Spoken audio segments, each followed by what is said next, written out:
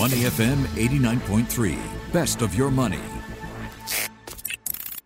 Market View on Money FM 89.3.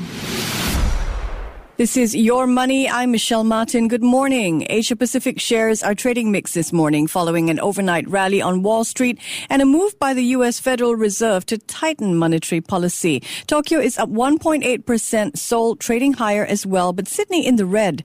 Joining me now as we break down all the market action is Kyle Rhoda, joining me live from Australia, where he's an analyst with IG. Good morning, Kyle. Good morning. Now, we begin this morning with the U.S. Federal Reserve, which announced plans to tighten monetary policy overnight. No surprises there, but the pace at which the Fed is taking its foot off the accelerator may come as a surprise to some. The Fed is going to cut back its bond purchases by twice as much each month as previously announced, and this should impact longer-term interest rates. And for now, it's forecasting 3 interest rate hikes in the year ahead. So let's start with your general reaction to the Fed's new policy. Kyle, do you think they're getting it right? Well, I feel like it's sort of far be it from me to say, but I think what we did get from the markets is a pretty emphatic tick of approval from what we got, particularly from the press conference from Jay Powell. And that's effectively that although they're going to tighten policy, and clearly, 3 rate hikes, possibly projected next year, at least based on the dot plots, is a fairly hawkish pivot from where we were only a month ago. Is there's this sort of sense in the market that perhaps they're not going to slam the brakes and may remain slightly behind the curve when it comes to inflation, which is actually quite good for stocks and risk assets. So, it really does run the risk that inflation could continue to run out of control, again, if they kind of stay slightly behind the curve when it comes to policy. And that could be a risk going into the new year. But when it comes to financial assets, well, investors really like that environment. And I think you saw that in the response we saw in equities this morning and, in the activity in bond markets in the US dollar as well.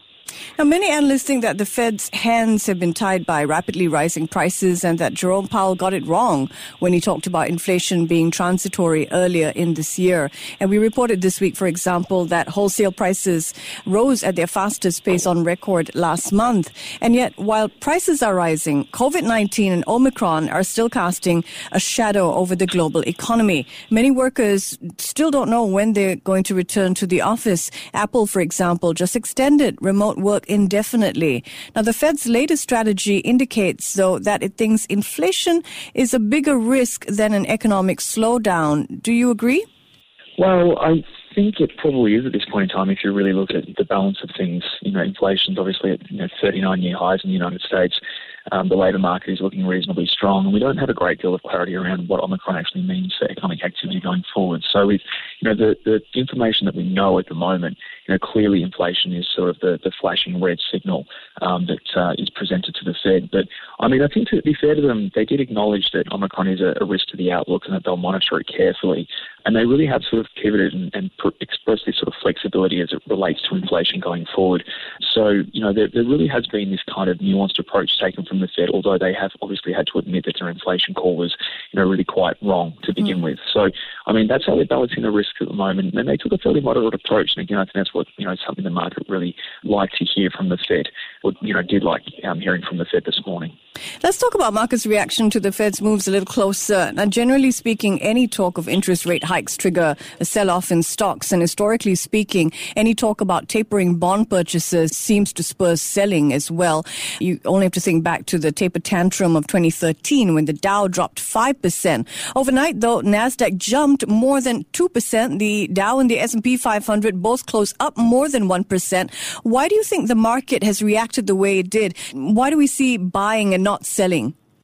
Well, that's kind of got me scratching my head a little bit this morning too, because if you actually look at the intraday price action, is that when the decision was actually released, we did see some weakness coming through the stock market, and we did see the yield curve actually flatten quite considerably, which immediately suggested to me that there was concerns about the Fed being much more aggressive with rate hikes, and that could potentially slow down the economy going forward. And there was this kind of slight risk-off tone to things.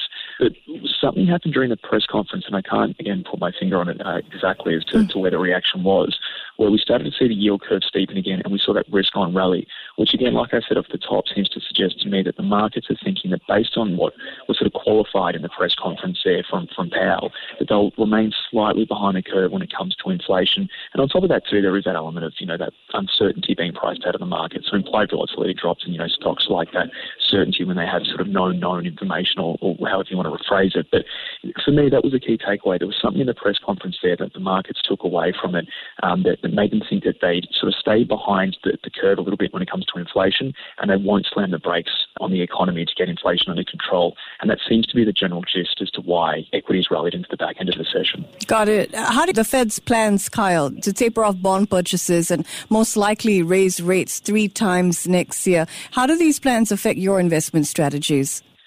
Well, I think it depends on when you're sort of looking short-term or long-term. In the short-term, we could continue to see this melt-up situation where equities continue to really rally because the policy in real terms is very accommodative. But the problem is, and I think this is what markets are pricing in at the moment, is that if you look, say, longer-term, and we're talking maybe a year to 2 years now, is that there's that, real sense that we could go from this sort of boom to bust economy, especially as inflation, sort of runs reasonably hot and the Fed has to take, increased measures to bring it down. So, in the short-term, looks like we have a bit of extra scope for equities and other risk assets to move higher. But it does seem to me that there are some concerns about the outlook going forward beyond that, that we could be seeing some more recessionary conditions emerge after next year. And then obviously, for investors with that longer-term time horizon, you sort of have to judge how you want to be allocated to the market over the next 12 months, if on the belief that, we could see something of a pullback when growth slows down, beyond next year. So those are sort of the balance of risks and the sort of timelines I think we're looking at now. I think that'll be kind of, considering we're looking towards 2022, one of the key themes that will continue to emerge as we roll through that year. If I could put you on the spot, Kyle, the Dow is currently trading a bit shy of 36,000. Where do you think it could be a year from now? Good question. It's going to be really hard to replicate the kind of returns that we've seen over the last 2 years. We're going to see, say in the S&P 500, just because it's fresh in my head at the moment, 27% rise for the year. It'd be very difficult to back that up where valuations are now. But again, like I said, if we're still seeing on balance policy being accommodative, it's less accommodative, but still accommodative because they're still putting liquidity into the system and they haven't raised rates yet, and they could be behind what is effectively the neutral rate in the market. They could continue to spur momentum higher. I don't set target levels myself. It's not what I do. But, you certainly think the risk is skewed to the upside while those circumstances remain in place. And considering we've got a couple of months now until the next Fed meeting and the next batch of data, there's that sort of vacuum there now where risk can be on, and we can continue to see, stocks continue to push to more record highs, at least in the short term. The Fed is not the only central bank weighing in on monetary policy this week. The Bank of England meets tonight. Central banks in Indonesia and the Philippines are also reassessing their policies.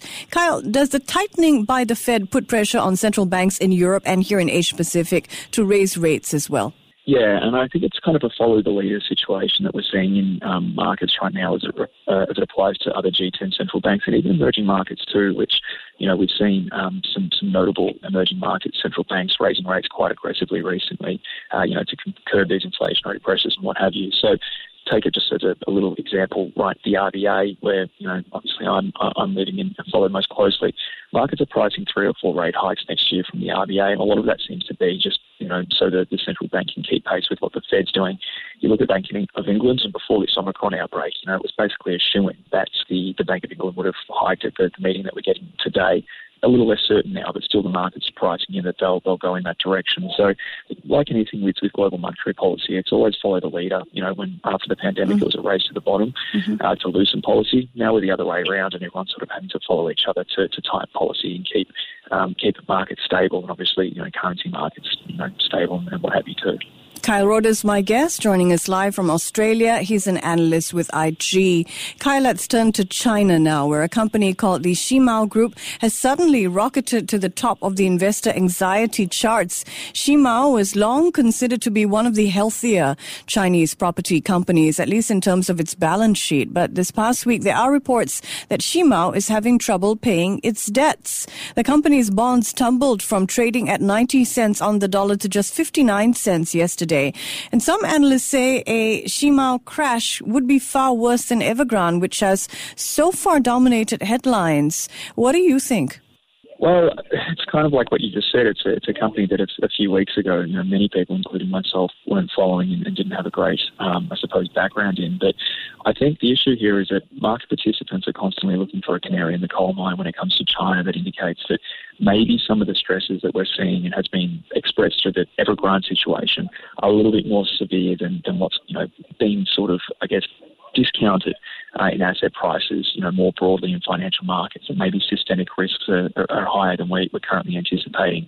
Right now, it would seem that investors are reasonably confident in authorities' ability to control this situation, and there's not the overarching concern that we'll see a collapse that could spread through the financial system and be, quote unquote, some sort of Lehman Brothers moment.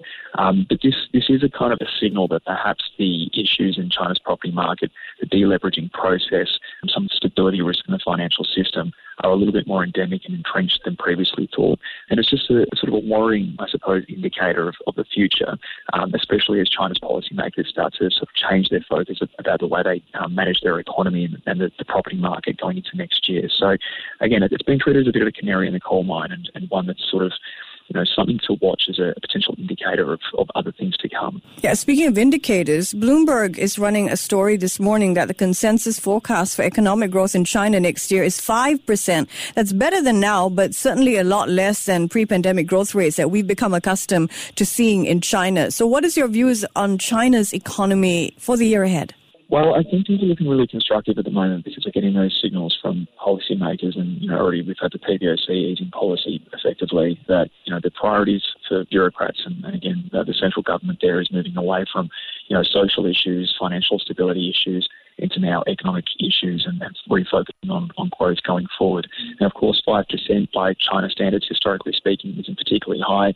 Pre-pandemic growth rates, the targeted growth rate from the CCP was much closer to 6%. So it's certainly a level of growth that's not going to be as high as in the past. But investors are reasonably sanguine, I think, on China's economy, and fairly realistic on top of that as well.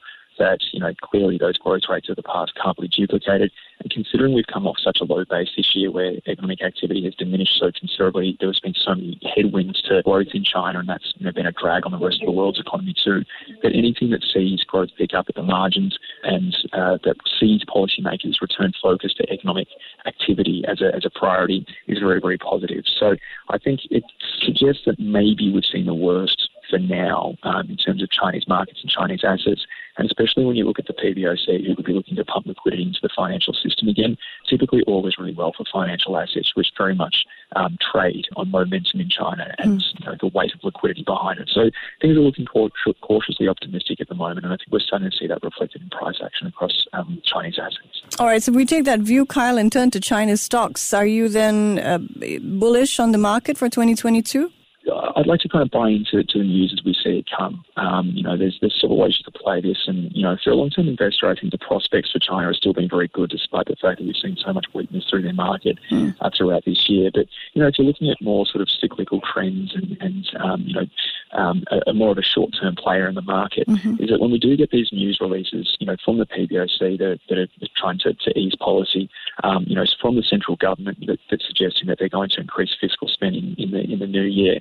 It's the kind of environment where you start buying into those news and reallocating yourself potentially to stocks in China, as well as broader Asia too, which underperformed for most of this year. And if you look on a valuations basis, clearly in a world of very, very high valuations, relatively speaking, Asian assets look, a lot more attractive. So again, when this news comes through, it's a really good buying opportunity, especially as, we get some of that, further clarity about how policymakers want to guide their economy going into this next cycle for China.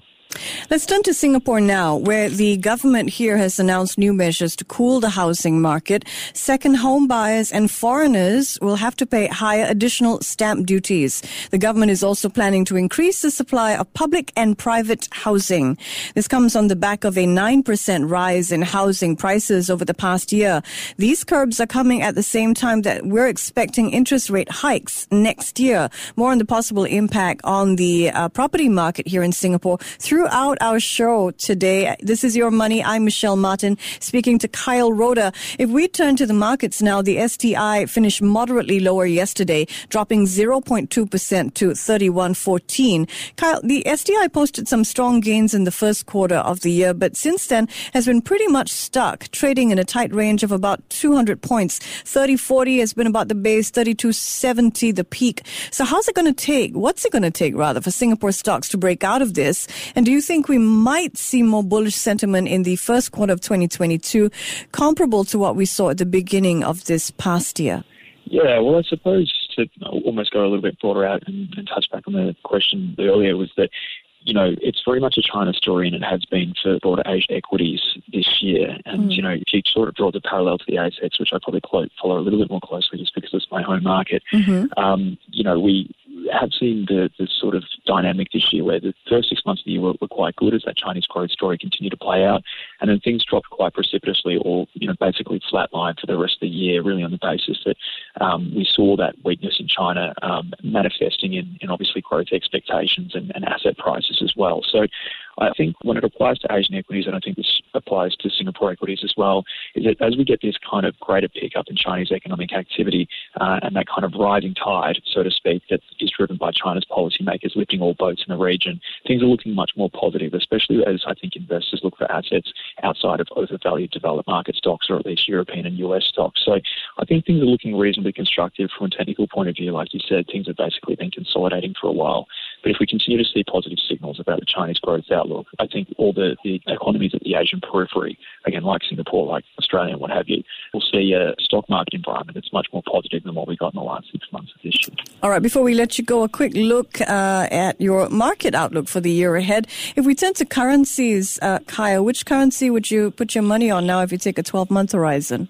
12-month rise in the US dollar, with the caveat that I think after last night's Fed meeting, we've got a couple of months potentially of, you know, risk on in the currency markets. We could see something of a retracement in your growth proxies. But I think as we move forward, and it's clear that the Fed is the kind of leader of the pack when it comes to tightening across the globe, or at least across the G10 space, the dollar will continue to outperform. That will probably come at the expense most of the euro, and, you know, obviously as well, those kind of growth-sensitive currencies possibly too. So the dollar looks very bullish. I think that'll lead the way in the G10 space for the most part of 2020, although with the caveat that in the short term there's a little bit of room for the upside because of this risk-on move that we're seeing in the markets post-Fed this morning. Got it. I saw an article, Kyle, asking whether U.S. REITs will beat the S&P 500 next year. What do you think? Well, my first gut instinct is to suggest that probably not, just on the basis that we'll probably start to see property start to slow down as an asset class, especially as mortgage-backed securities, the purchases of which are pulled out of the market. We start to see interest rate rises. So that sort of defensive play mightn't be as appealing. But, you know, I didn't quite see the article, so there might be a strong argument there for why I'm entirely wrong. But for me, it would seem in a rising interest rate environment, you know, perhaps REITs wouldn't be the place to park your money as a you know, yield-sensitive sector of the stock market. Time to say thank you very much. Kyle Roda joining us live from Australia. He's an analyst with IG. Before acting on the information on Money FM, please consider if it's suitable for your own investment objectives, financial situation, and risk tolerance. To listen to more great interviews, download our podcasts at moneyfm893.sg or download our audio app. That's AWEDIO. Available on Google Play or the App Store.